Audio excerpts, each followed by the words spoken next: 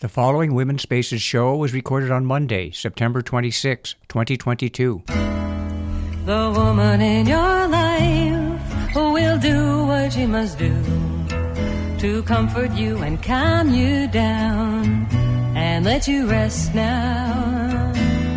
The woman in your life, she can rest so easily. She knows everything you do because the woman in your life is you. Hello, everybody, and welcome to Women's Spaces. My name is Elaine B. Holtz, and I'm your host. With me at the board is my friend, my partner, my engineer, and co-producer, Ken Norton. Good morning, Ken. Good morning. Oh, my God, another wonderful day in Sonoma County and another day to do another great radio show. You know, in November, I'm really excited to announce that Women's Spaces will be celebrating 10 years. I just can't believe it. We're a whole decade. Where has a whole decade gone by? And it's been a very, very exciting one, I have to say. Well, I have three special guests joining me this morning. First joining me on the phone will be Erin Solorio. She is a dancer, a singer, an actor, and plays Sally Bowles in the production of Cabaret. We will be talking about the play and some of the challenges of being an actor. A little trivia. On October, they will at the 6th Street Playhouse on October. They will be celebrating, actually October 22nd. That's the same day that young Andy Lopez was shot. On October 22nd, the 6th Street Playhouse will be celebrating 50 years of live theater, and they're going to be having a special celebration featuring a fashion show of costumes from all 50 seasons of the Playhouse. Oh my God, that sounds like a lot of fun. For information on the Golden Gala that they're calling it, you'll be going to their website, which is 6thstreetplayhouse.com. and get all the information. And I'm really excited. We here at KBBF, we support the Playhouse. We think it's doing a marvelous thing. There's nothing like live theater to get your imagination going. Well, my second guest joining me in the studio, I have two wonderful women, Kimi Barbosa. Kimi is an organizer with the North Bay Organizing Project, NBOP, and a policy advocate. And then I have Erin Obstler. Erin is a retired local government attorney and member of NBOP's Police Accountability Task Force. The NBOP's Police Accountability Task Force stands up to institutions that kill, harm, detain, and criminalize immigrants and members of our most vulnerable communities and works to hold law enforcement institutions accountable. And today we're going to talk about Measure P, which is the support of what is known here in Sonoma County as ILERO, the Independent Office of Law Enforcement Review and Outreach. And it went to the ballot about a year and a half ago, and 64% of Sonoma County residents said we want accountability. And it's still a struggle, folks. It's still a struggle. I do not understand it for life of me. I mean, a young boy of 13 years old was shot, left laying on the streets, handcuffed after he was dead, and no accountability to this day. I mean, we're still struggling, even though 64% of our citizens said we want accountability. We want Measure P to cover ILERO and make sure that we have accountability here in Sonoma County. And we don't have a good track record, that's for sure. I believe the women will report, I believe we just actually had 2 or 3 shootings in the last few months. So it continues on, and it's a very important program and something very important to look at. Well, what I try to do every once in a while, I go and I look and I say, hey, what day is today? What's happening? How are our levels doing, Ken? Good? What day is today? What's happening here on today is I can't believe it's September 26th, the last Monday of the month. I mean, my God, I scratch my head. Where does September go? My beautiful great-granddaughter just had her 4th birthday. Where did that go? Now my other great-granddaughter in November is going to have her 1st birthday. And I'm thinking to myself, Man, I'm getting old so fast, and watching them getting older is really very interesting.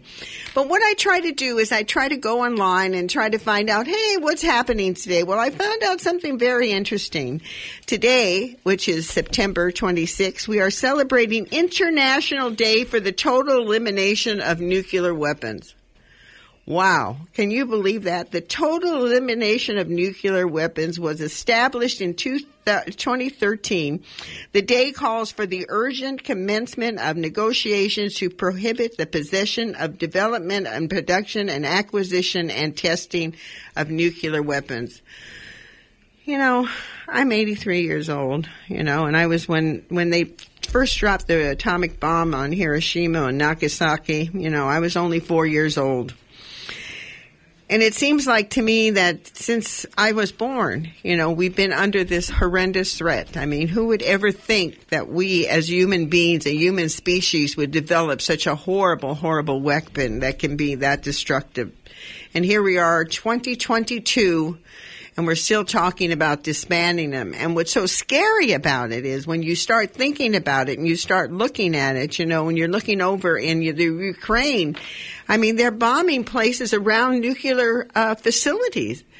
I mean, can you imagine what would happen? I mean, it's just, as women, women give birth to children. We bring in life, and when I watch my great-granddaughter-in-law and my great-granddaughter-in-law and I watch how she's nurturing the children, I'm watching her breastfeed, I'm watching how they pay attention to organic food, this kind of food, that kind of food, and I say to myself, all the children should have that in the world.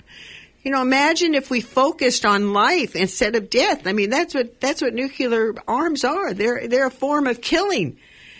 It seems like we put more money into death than we do into life, and we have to start thinking about that. And as women, if we don't stand up strong, it's never going to change. I mean, look at what happens in 5 minutes. They will pass a war budget. No debate, nothing. But, Medicare, 6 months down the line, they're still debating it. I mean, it doesn't make any sense to me anymore. And I don't know how it makes any sense to you. And we have to all wake up. I realize we're busy. I realize we all have to have we have to go to work. We have to take care of our children. We have to take care of all kinds of things. But we have to pay attention. International Day for the Total Elimination of Nuclear Bombs is observed on September 26th, which is today. It's one of the oldest goals of the United Nations is achieving global nuclear disarmament. That's a pretty good goal, but they cannot achieve that goal if the people do not get behind them. Now, this is what really got me going when I saw this. The truth is that today, globally, we have around 13,080 nuclear weapons still remain.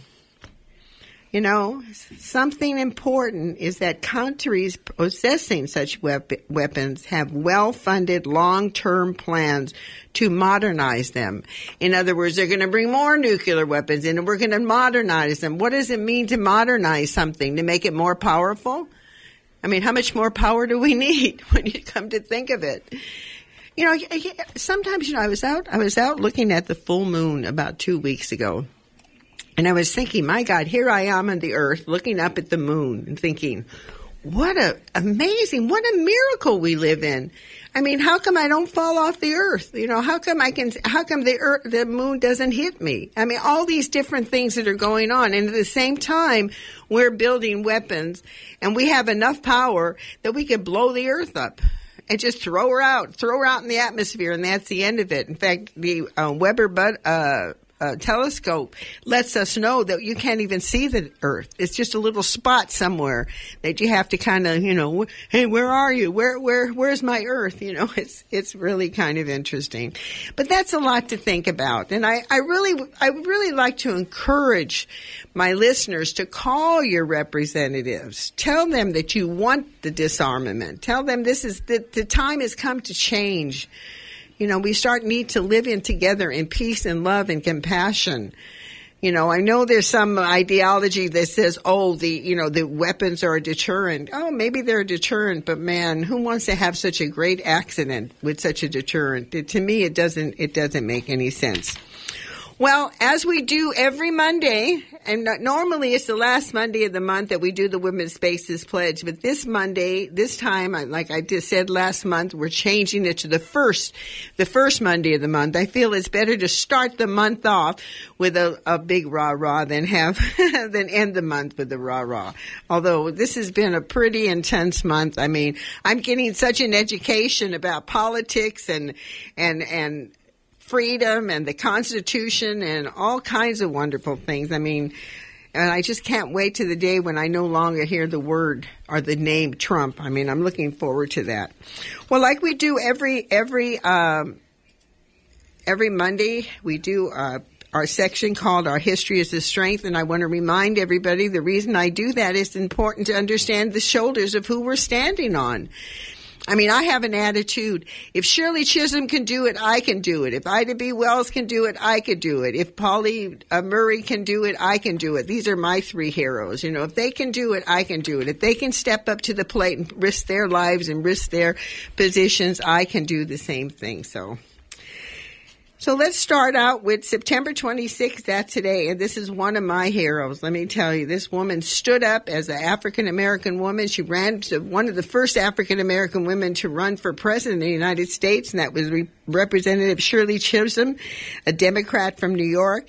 And on this day in 1971, she announced that she will enter the Democratic presidential primaries. Go Shirley! You know, and she really had a struggle, and she knew she didn't have a chance, but she still stood up. She said, I will have a voice. I will be heard. And boy, was she heard. Well, here's some special happy birthdays today on September 26th. 1893. Now, when you go back to 1893, women were definitely property. So any woman that stood out at that time, to me, is amazing. It was Frida Kirchway. She was a prolific political journalist, editor of The Nation. The Nation still exists. It's gone through many, many, many trials, but still, it still exists. And owner from 1937 to 1955. She exposed women's concerns for birth control in the 1920s, and also worked for the Women's International League for Peace and Freedom. I didn't even know they had that, Women's League of International Peace and Freedom. I like that. We need a new league like that. We need women to get together, not to be a political party, but to be a body that supports who we believe is going to take care of our children and the future. You know, as women, we were bestowed the ability to bring birth and to bring children into the world. It doesn't matter if you want a child, you don't have a child, you can't have a child. It doesn't matter. It's still your charge. And it's our responsibility when we bring these young, precious miracles into the world that we have to make sure that there's a world that is sustainable and accountable. Because without accountability, it's just running rogue. I mean, I would hate to think if what would have happened if they would have taken over on January 6th. I mean, the anarchists, where would we be? What kind of future is that? I mean, think about it for a second. I know it's hard to think sometimes. Sometimes I get a headache. You know, I'm a poet. The best way that I think is I write a poem. You know, the other day I was sitting in my house. It was really funny, and I started looking around because Ken and I like antiques. And I says, "Oh my God, I live at a secondhand store." And then I went and I uplifted it to an antique store, and then I realized, wait a minute. These are our interests. This is we're interested in. We have different relics around us that remind us to be good people, remind us to be positive. So, it's kind of interesting the way things are. Well, one last thing. I think this is another important woman. She was born September 27th, 1895, and she made her transition in 1988. Imagine it. I mean, 1895, women were chattel. Let's face it. Her name was Jenny Mataras. She was a labor organizer and educator, who migrated from Hungarian Transylvania, to Manhattan in 1906. She supported equal suffrage, worked to enroll black women in the ILGWU, and organized women in San Francisco. Now, just think about this woman, 1895, an African-American woman working with black women. Hey, she did not have an easy time, but she had the courage and the strength. And that's why our history is so important to us, because we begin to see what can be accomplished if only we step up to the plate. And hopefully the women that I have on the program are examples of that. And I'm proud of each and every one of them. Well, that's a lot to think about, huh, Ken? A lot to think about today. Yep. Well, we're going to take a musical break, and the song I'm going to be playing is Cabaret, sung by Liza Minnelli, because actually I'm going to be talking to one of the actresses who's going to be in the play Cabaret at the 6th Street Playhouse. So let's see. Erin Rose Solorio is a dancer, a singer, and an actor, and she plays Sally Bowles in the production of Cabaret. Now, Sally Bowles was who Liza Minnelli played in the film, and we'll be talking about the play and some of the challenges of being an actor. So let's go ahead and listen to the song, Ken. I give you that international sensation, Fräulein Sally Bowles!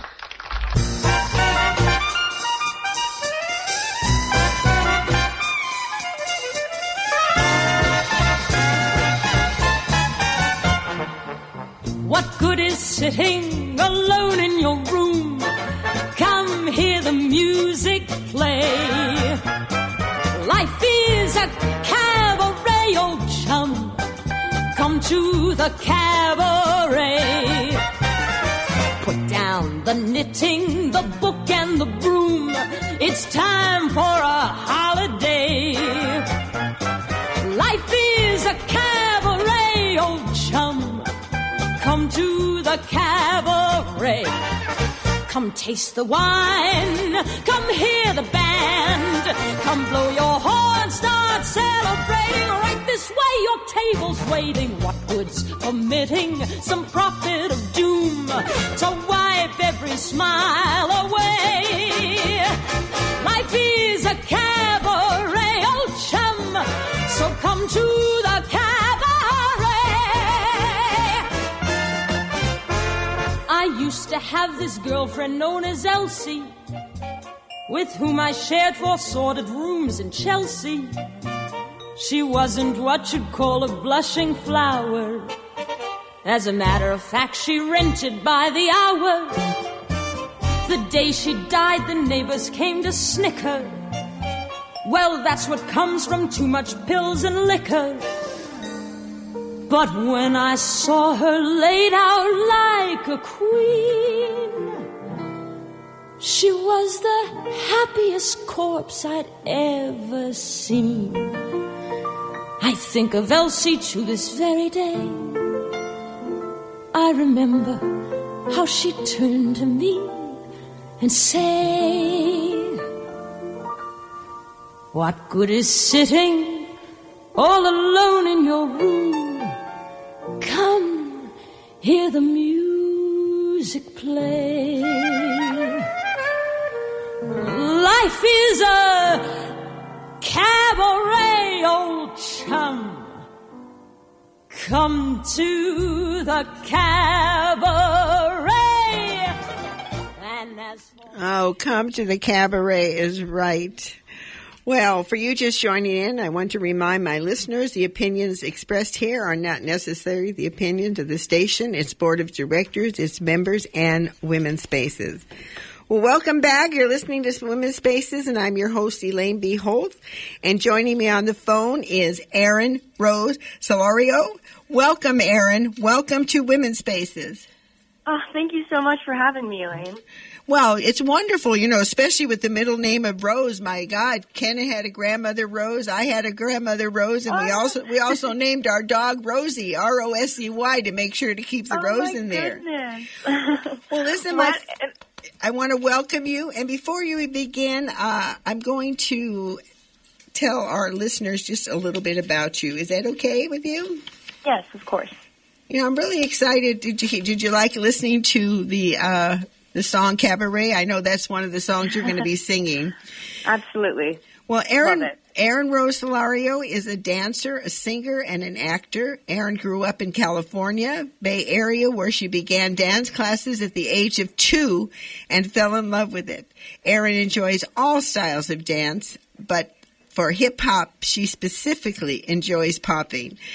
After taking voice lessons, acting lessons, and performing in musicals, she found her passion. Erin is a graduate of Rider University, where she received a BFA in musical theater. She has enjoyed performing in regional, collegiate productions, along with choreography and directing shows. Some of her favorite credits include Cabaret, In the Heights, and Pippin. Boy, that's quite a resume. Well, welcome, my friend. Anything you'd like to add? No, that was a great introduction. Thank you. Well, what I like to do is I always like to begin, because we've got women out there who are thinking about doing all kinds of things, and talk a little bit before we get into the show and get into the Playhouse. Talk about what inspired you to become a actor, and where do you get your confidence? You have to go out in front of a bunch of strangers and perform and memorize lines. Where do you get your confidence? Absolutely. Well, what inspired me to become an actor is one thing at the very beginning when I was very young, I always loved playing make-believe. I was taking dance classes and voice classes, and my teachers and peers were suggesting it. My mom actually said I've always been animated with my face. But for me and for confidence, it is so invigorating to hit the stage. I find confidence in knowing that, no matter what anyone thinks, we're putting out art, and art is always going to be perceived in many different ways. And I think, for me at least, I found confidence by believing in myself and my abilities, and I'm still learning. I'm still in the process of learning to be proud of my work, and I think that this field requires a continuum of growth, and I enjoy it so much, and I think other women, other people, other kids should, one of the biggest reasons why people say that there's failure in this industry, the number one reason is because people don't go out there and go for it. There's so much doubt. There's so much, self-reflection and self-loathing that can come in acting. And I think the more that we find the confidence in ourselves and we are aware of our abilities, is the more that we start to find that success. Boy, you said a lot, Erin, because the most important thing, particularly for women, because it feels like we're beat down in so many levels, Absolutely. I remember my mother saying to me, silence is golden. Mm-hmm. I mean, come on. In other words, we're not supposed to say anything. We're supposed to be quiet, So that's a great message for our listeners. I really appreciate that. Well, the show we're going to be talking about is Cabaret, which was both a play and a movie. Talk a little bit about what the play's about. And what I find so interesting about this play, it was happening at a time when Nazi Germany was really starting to become more of a totalitarian country, where Hitler was kind of moving in slowly but surely at the time. So talk about what this play was about and how is it a little bit different from the movie. Absolutely. And you touched on something very important, which is about the way that this play displays Nazism. Cabaret is about the people in Germany, around the 30s in a nightclub, and it displays Nazism and how it affected the people in Germany at this time. So even though my character is from, the UK, and you have other characters that aren't necessarily from Germany, most of them are, but it is a super, super important message that it sends out there. This show has a lot about sexual liberation and the LGBTQIA plus community, the queer community. So I think that's also something that audiences will be attracted to / have interest in learning more about, especially at this time. It's interesting that so many of these things and, anti-Semitism and the ways in which queer liberation, women's liberation is still having, problems to this day, and the ways in which it's important in this show. It's just, it's very interesting how things repeat itself. But it is, I find, fascinating in which the ways in which it was available to these people. You know, it displays people very, very well. And I believe that the messages it sends are important, but it's also just an enjoyable show, to be honest. It's ravishing and sensual. It has charisma. It has all of those things that you think about when you think about cabaret, just the word cabaret and the movie, the show. But it's also deceitful and disturbing, but it is so cleverly pieced together. It's such a piece of art. Well, let's get a little bit down and personal here. You know, here you are playing Sally Bowles. I mean, that is quite a big shoes to fill after, you know, I in fact, it was very interesting. Because I was looking for the song Cabaret, I got to watch Liza Minnelli perform it. She did such a great job. What were some of your challenges of getting into this, knowing that such an icon played the original part? And I think Marlene Dietrich had something to do with this too. So where do you get your confidence, and what were some of your challenges? And I have to remind you, we're starting to come to the end of segment real quick. Okay. I will try to go as fast as I can, but there's obviously so much about Sally that I loved working in the process of. You know, she's charismatic, she's vivacious. She's actually based on a real person, Jean Ross. And unfortunately, even though she was written to be complacent and ignorant of politics at the time, Jean Ross, the person she was based off of, was actually a political activist who performed in many lesbian bars and things like that. So I try to do my best at being true to the character, but also play her the way that I want to be. You know, I think she is smarter than people lead her on to be. She's unapologetically herself, and I really appreciate that in her.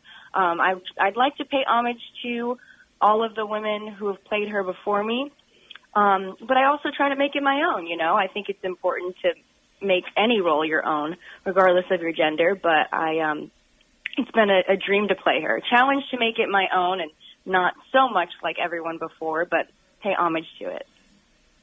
Well, it sounds wonderful, and I want to shout out to Shakina Black. You know, she's always contacting me, and I really believe, you know, the 6th Street Playhouse is a nonprofit. It really provides so much energy and so much talent to the community. It's just really amazing.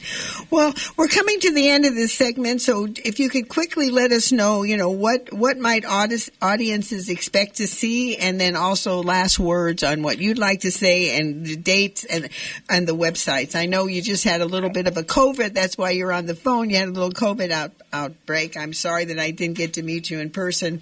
But talk a little bit really quickly about what to expect, and then give us the last words and the website. Absolutely. I think audience should expect to see a beautiful visual representation of, you know, events that were horrible, but also in a form of art that is interesting and intricate, and it's people. I think they will see maybe themselves or other people that they might know, and hopefully learn something from this and enjoy it. Let's see. Also, if you want to go check out Cabaret, please check the website, 6th Street Playhouse. It'll be right there, and you'll also see the rest of the season there.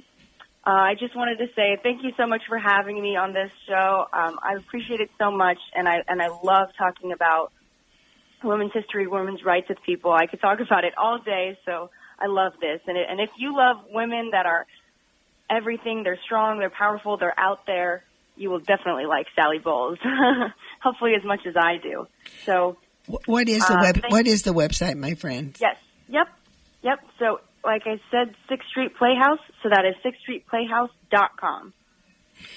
We close. It's been extended, though, through October 16th. We are open most weekends and occasionally on Thursdays as well. And I'm excited to say that Ken and I are going to be seeing it on Saturday. We were really disappointed. I wanted to see it before we did the interview because it gives it a little more Well, Erin, thank you so much for being a guest on Women's Spaces. And like they say in the movie industry, break a leg. Thank you so much. And congratulations on taking on this wonderful part. Thank you so much. And thank you for creating spaces where women feel safe to share their experiences. I really appreciate that. Well, we appreciate you, and thank you again. Great. Thank you so much. I just love listening to the young women with some of their, they inspire me beyond anything that I can comprehend. I'll tell you, it's really interesting. Well, we're going to take a musical break right now, and because it's the International Day that we're supposed to end all nuclear weapons, I thought I would play this song by Jocelyn Sharp. It's called No More Wars, because that's it. No more wars. You know, we don't need any more wars. And when I return to joining me in the studio are Kimi Barbosa and Erin Obstler. And I'm really looking forward to this interview. They are both part of the North Bay Organizing Project, NBOP, which is a grassroots, multiracial, and multi-issue organization comprised of over 22 faith, environmental, labor, student, and community-based organizations in Sonoma County. They are amazing. They are an amazing group. BOP seeks to build a regional power organization rooted in working class and minority communities in the North Bay, uniting people to build leadership and grassroots power for social, economic, racial, and environmental justice. What better thing can we gather for justice? I mean, justice. Without justice, there's no peace. Without justice, there's not going to be a planet. Anyway, let's go ahead, Ken, and play No More War.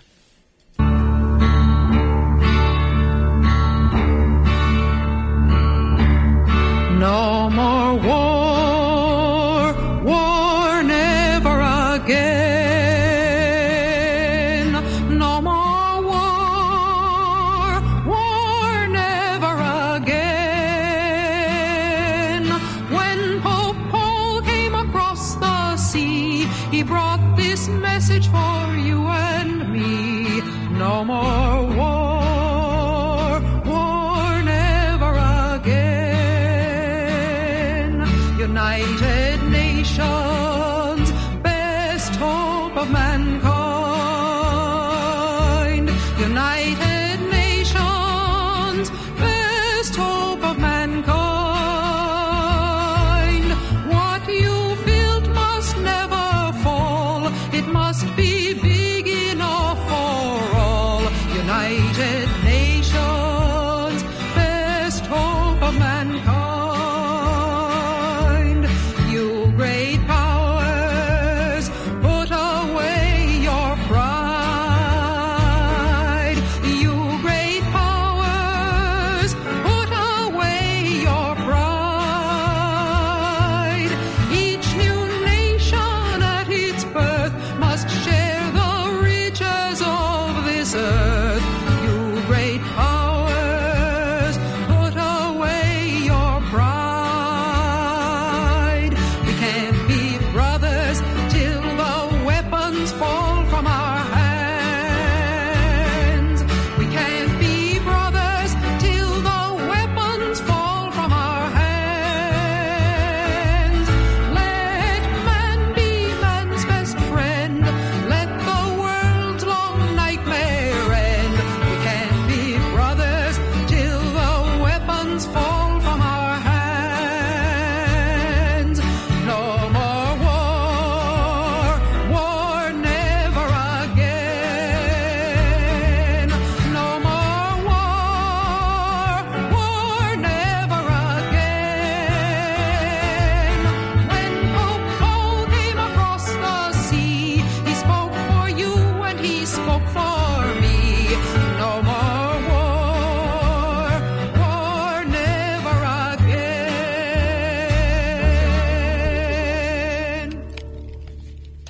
Oh my God, I was just about ready to say something, and that song just ended. My goodness. Well, welcome back. You're listening to Women's Spaces, and I'm your host, Elaine B. Holt. And with me, joining me here in the studio are two wonderful women, Kimi Barbosa and Erin Obstler. Kimi is an organizer with the North Bay Organizing Project and a policy advocate. And Ellen is a retired local government attorney and member of NBOP's Police Accountability Task Force. Okay, let's start talking about. Start with you, Kimi.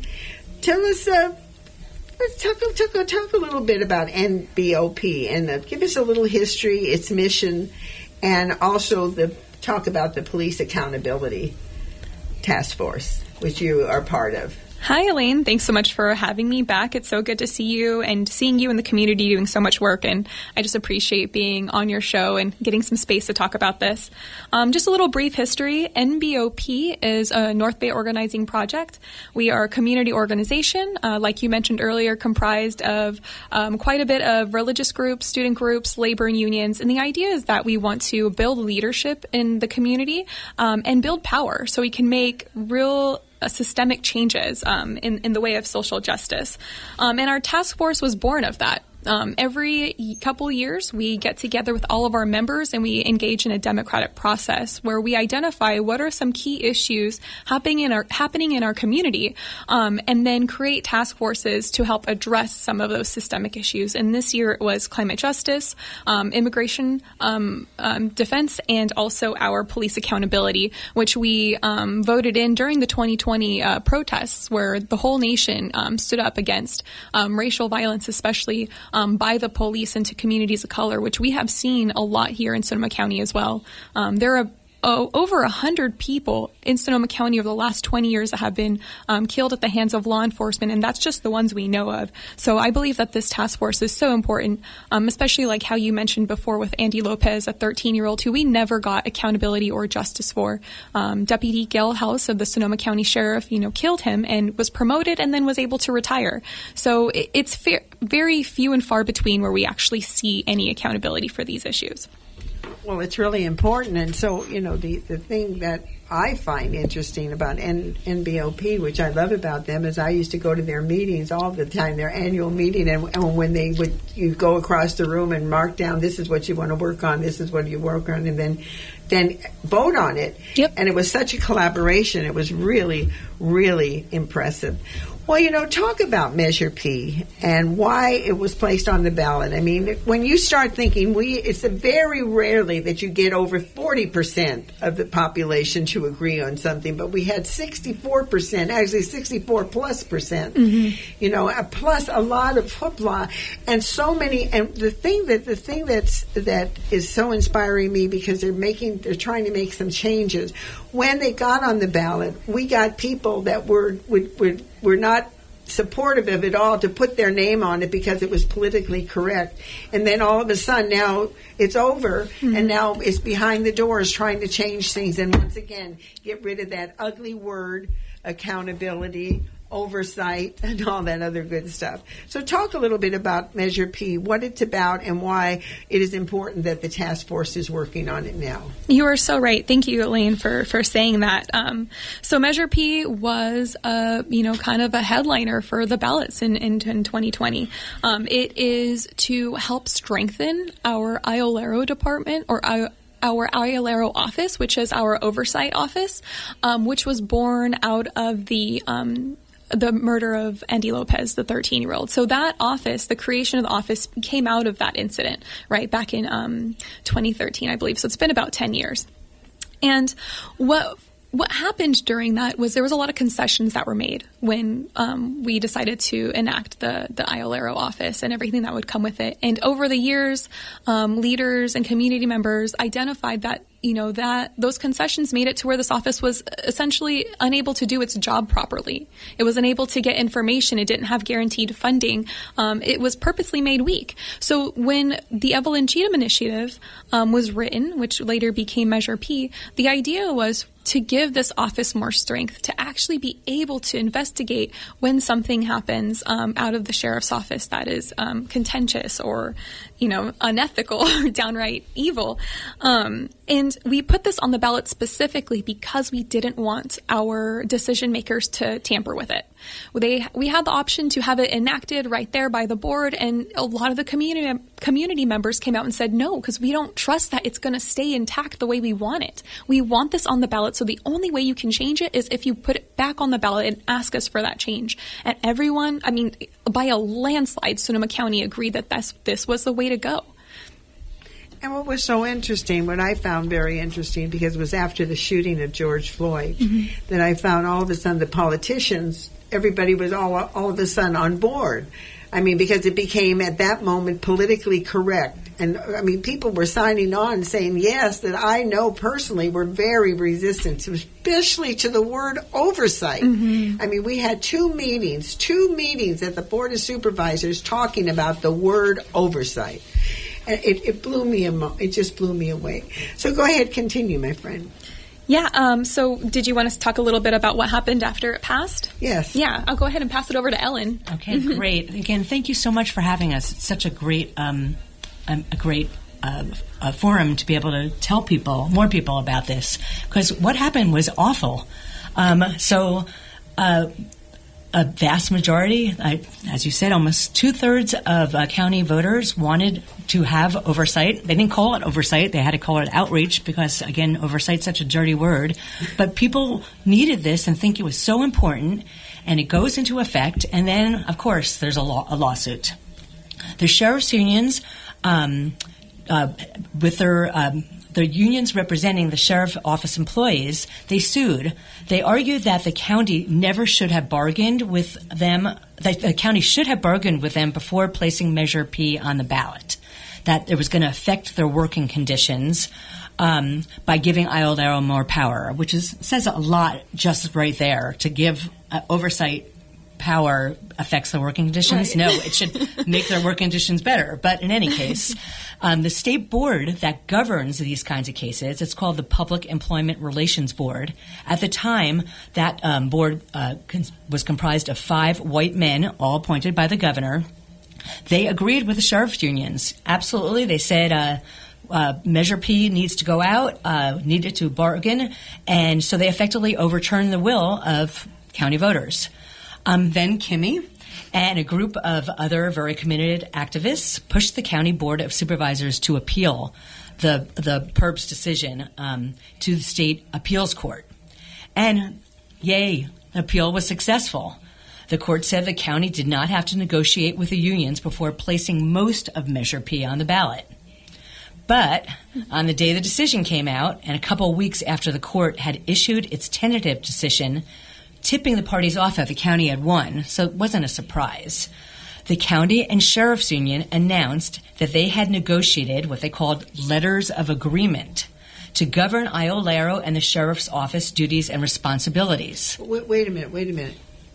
So we had the vote. There were certain things written in the initiative that this was going to happen. Then there was a suit.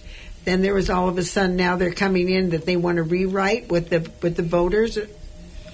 Is that kind of what it's like? Kind of what it's like. They basically said, well, we can't implement Measure P because of the lawsuit, and the lawsuit at the time was a little bit continuing in front of the California Supreme Court, although that's gone now too. But the county's attorney basically came in and said, no, this is a great thing. We want to implement Measure P. This will allow us to implement Measure P. It's a good thing. But exactly. It quickly, very quickly, too quickly, and in a horrible, horrible manner, it became clear that it was not true because the letters of agreement substantially changed the terms of Measure P. And I could explain in a couple ways how, if that's okay, Elaine. Go ahead. Okay. So the letters changed Measure P in a few ways, including taking away Iolero's powers to investigate whistleblower complaints, which can wind up being a very big deal, and that's an awful thing. But the change that brought us here today is that any time a person dies in the jail or because of the actions of a county employee, Iolero has to wait to start its investigation until the sheriff's office and the district attorney complete their investigations. So you cannot do anything. They can't look into it until however long it takes, months, years, for that internal law enforcement mechanisms to do the oversight. Wasn't what we voted for to prevent that there would be a cooperation, that they would be investigating together? That would be correct. Yeah. So that's what they fought? That's why this is why we're that's why we're here. This is why righteously angry. That's why we're righteously angry. The people spoke. Increase Aiollero's power. I'm going to be a little fair here. Measure P was written in a very ambiguous way. It's because it was written by attorneys for the county who don't really like this. And so there's some ambiguity in the language. But when courts look at, just if there was a lawsuit saying, you, county, you have to enforce Measure P, if there was a lawsuit like that, the courts would say, this language that's governing this entire area is pretty ambiguous. So what we need to really look at is the intent of the drafters of the legislation, and that's the voters here. And it's very, very clear that the voters intended to increase powers, and especially in the case of a sheriff-involved death. Right. I mean, to make it wait just makes no sense. I just want to say something here, though. Of course. It wasn't so the voters could increase power. It's so that we could have some power and some say. I mean, it's not that we didn't have anything before Measure P, when you come to think about it. I mean, when Aiolero, I felt when they developed it, I was in the room that day when they decided to do it. I felt they just said, these people are too noisy. We'll just give them this thing, and then it's all going to go away.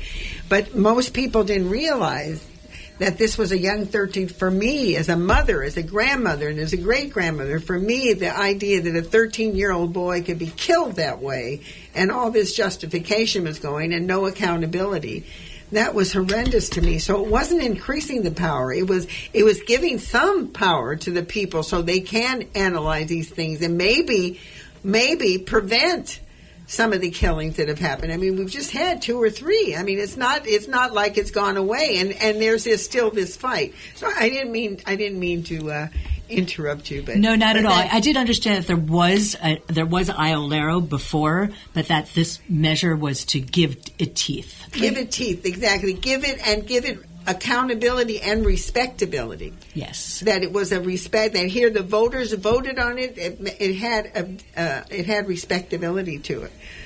Well, it's really interesting. So, how do people? What are ways? Like I said, it goes by very quickly, and I want to talk a little bit more about not only. But how can people get involved in this? What are some of the things that you're hoping that people will do?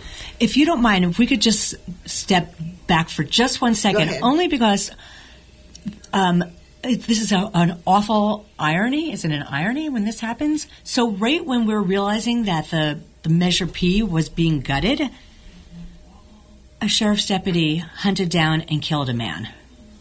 And do you want to talk a little bit about David? Yeah, David Peleas Chavez. I'm sure your listeners have seen it in the headlines of Press Democrat and in the news and heard it all over the place. But like Ellen said, it was just the timing just was really showing what happened with these letters of agreement. The sheriffs hunted down, killed an unarmed man, although there is some dispute on that, but I don't believe that a rock and gardening tools are armed weapons when you're 10 to 15 feet away, right? So there's just it's just so much to unpack in that. But really, the murder, the death of David showed how these letters of agreement have impacted the ability for Aiolero to investigate. They had their hands tied. They can't go in and simultaneously investigate and look at, the details of the case. And like Ellen said, they can't even touch it until 6 months, a year, 2 years down the line, where people's memory have faded, where maybe not all the details are so, clear. And also, it's not on the forefront of people's minds anymore because we're on to the next tragedy, right? So this person may never get justice, and that's the exact opposite of what we want. Sheriff's Santa Rosa Police Department is doing the investigation right now, but how unbiased can another law enforcement body be, especially when they have also committed murders and deaths? But the intent of Measure P was to get oversight from the community. That was the intent. Exactly. That's exactly it. The intent, what people voted for, what people thought they were voting for, was that ILRO would step in, make an independent investigation, ensure that the details come through and that justice is and accountability is there. And here we are, stuck again, because of these letters of agreement and because the Board of Supervisors currently don't seem very willing, in my opinion, to even review this or look at this again. So here we are as the task force, getting together, creating strategy to ensure the implementation of Measure P in the way that we all envisioned it and the way this community needs it. So there's no more David. So there's no more Andy Lopez. So there's no more Jeremiah Chass, who was 15, who was killed by the Sonoma County Sheriff, right? The list goes on and on how many community members we have lost, and predominantly folks in communities of color. And that's a problem. Well, when you're going to go back in time, all of a sudden I had the vision with young Andy Lopez when they had the first press release and they had these guns.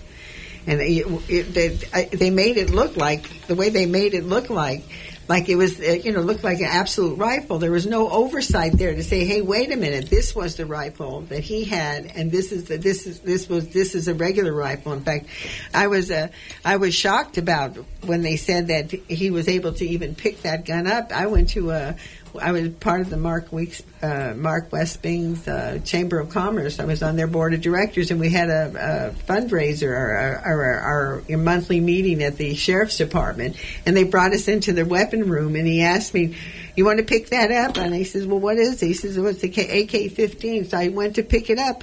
I couldn't even pick it up. He had to pick it up for me, so I could never visualize this young boy holding this heavy rifle in his hand. I mean, it was a travesty. And the same thing is happening. They jump in. You don't know what is happening. There's no accountability. There's no public eye. There's no public eyeballs. And it really is a problem. So my hat's off to you. It's commendable. There's so many people. And I want to do a shout out to Susan Shaw, who pulled North Bay Organizing Project together. She did a great job. And also to my dear friend Susan Lamont, who stays on top of this, is encouraging all you young women to continue to do this. What were you going to say? I'm laughing when you said young. To me, you're young. I'm sorry. To me, I'm 83, so to me, you're young women. And don't get old. You're not old until you're maybe 90. So what can people do? What are some things that people can do? And then, of course, last words and websites and anything else that you folks would like to talk about. And this has been a great interview. We only got a few minutes left. Yeah, definitely. So thank you, Elaine, too, for noting the character assassination of victims. They villainize the victims. They did that with Andy, a 13-year-old boy. They're doing that with David now. And clearly, putting out the propaganda video from the sheriffs, that 6-minute video that just uses, pieces of the 2 hours of body cam footage to try to push whatever narrative they want, right? That's all part of the game to get them off the hook, essentially. But we're not going to let them. We're going to keep this on the public eye. We're going to keep pressure on the Board of Supervisors. We're going to keep pressure to help support ILRO office. And one way you can get involved is joining us here at the Police Accountability Task Force through NBOP. You go to northbayop.org, and it has information there. If you go to the staff page, you can find my name, Kimi Barbosa, and you can get my email there, and I'll give you all the information you need to come join us. Our next meeting is actually tomorrow night, so if you get a hold of me quick enough, you can come meet the rest of the team, and we will be strategizing and doing some planning to make sure that this doesn't go away, because this is absolutely unacceptable. We've been saying this for far too long. It's about time something actually gets done, and not just because it's politically correct at the time. And if I could just add that at the northbayop.org, under About, and then in the news, there's a petition that people can sign that gives this background about David Chavez's murder, as well as signing to ask the Board of Supervisors to allow ILRO to begin its investigation now, because really, time is ticking. We need to get them to move. They apparently can be renegotiating these letters of agreement, so we just have to make them do it. And also, I just want to, this is a shout out to Lee, who is part of our group, because it's really a great thing. It's a great feeling to be doing this work, and it seems overwhelming, all the bad things, but as you spoke about in the beginning of this program, all the women making history, all of us community members, we could make history here. We could change this. Oh, I like that. That is perfect. That is perfect. And not lose sight, not lose sight, people can beat you down, Terry Cole Whitaker wrote a book called "What You Think of Me Is None of My Business." You just do your thing. You're coming from the heart. You're doing spiritual work. There's a component. There's a mystery that we all live in and that we're all part of. So I want to thank you, ladies, so much for being here and for the good work that you do. And I would appreciate if you sent me to Women's Spaces I'll give you my card when we end, and you can send me a copy of that petition, and we'll put it on our website for you. Oh, perfect. Thank you so much. And a reminder to my listeners that everything that you have listened to and everything you've heard, everything is on www.womenspaces.com. Well, that's it for our show. I want to thank my wonderful, wonderful guests. I want to thank Kimi Barbosa and Ellen Obstler and Erin Rose Solorio, and I look forward to seeing the play Cabaret. Wonderful, wonderful, wonderful group of women. A reminder: tell your friends. Women's Spaces will be aired again at 11 p.m. on Monday evenings. I'm so excited. I get to listen to my own program. Also, I'm available for speaking engagements, and if you have any announcements you'd like to have in the air, like anniversaries, birthday, graduations, you name it. Hey, this is a women's show. We want to know what the kids are doing out there. Remember, like I say every week, remember the children are our future, and we must never lose sight of that. This is Elaine B. Holt. You've been listening to Women's Spaces. Thank you so much for listening, and I look forward to being with you the next time. Waiting and she'll take you home now. The woman in your life, she can wait so easily. She knows everything you do because the woman in your life is you. Because the woman in your life, the woman in your life, the woman in your life is you. The previous Women's Spaces show was recorded on Monday, September 26, 2022.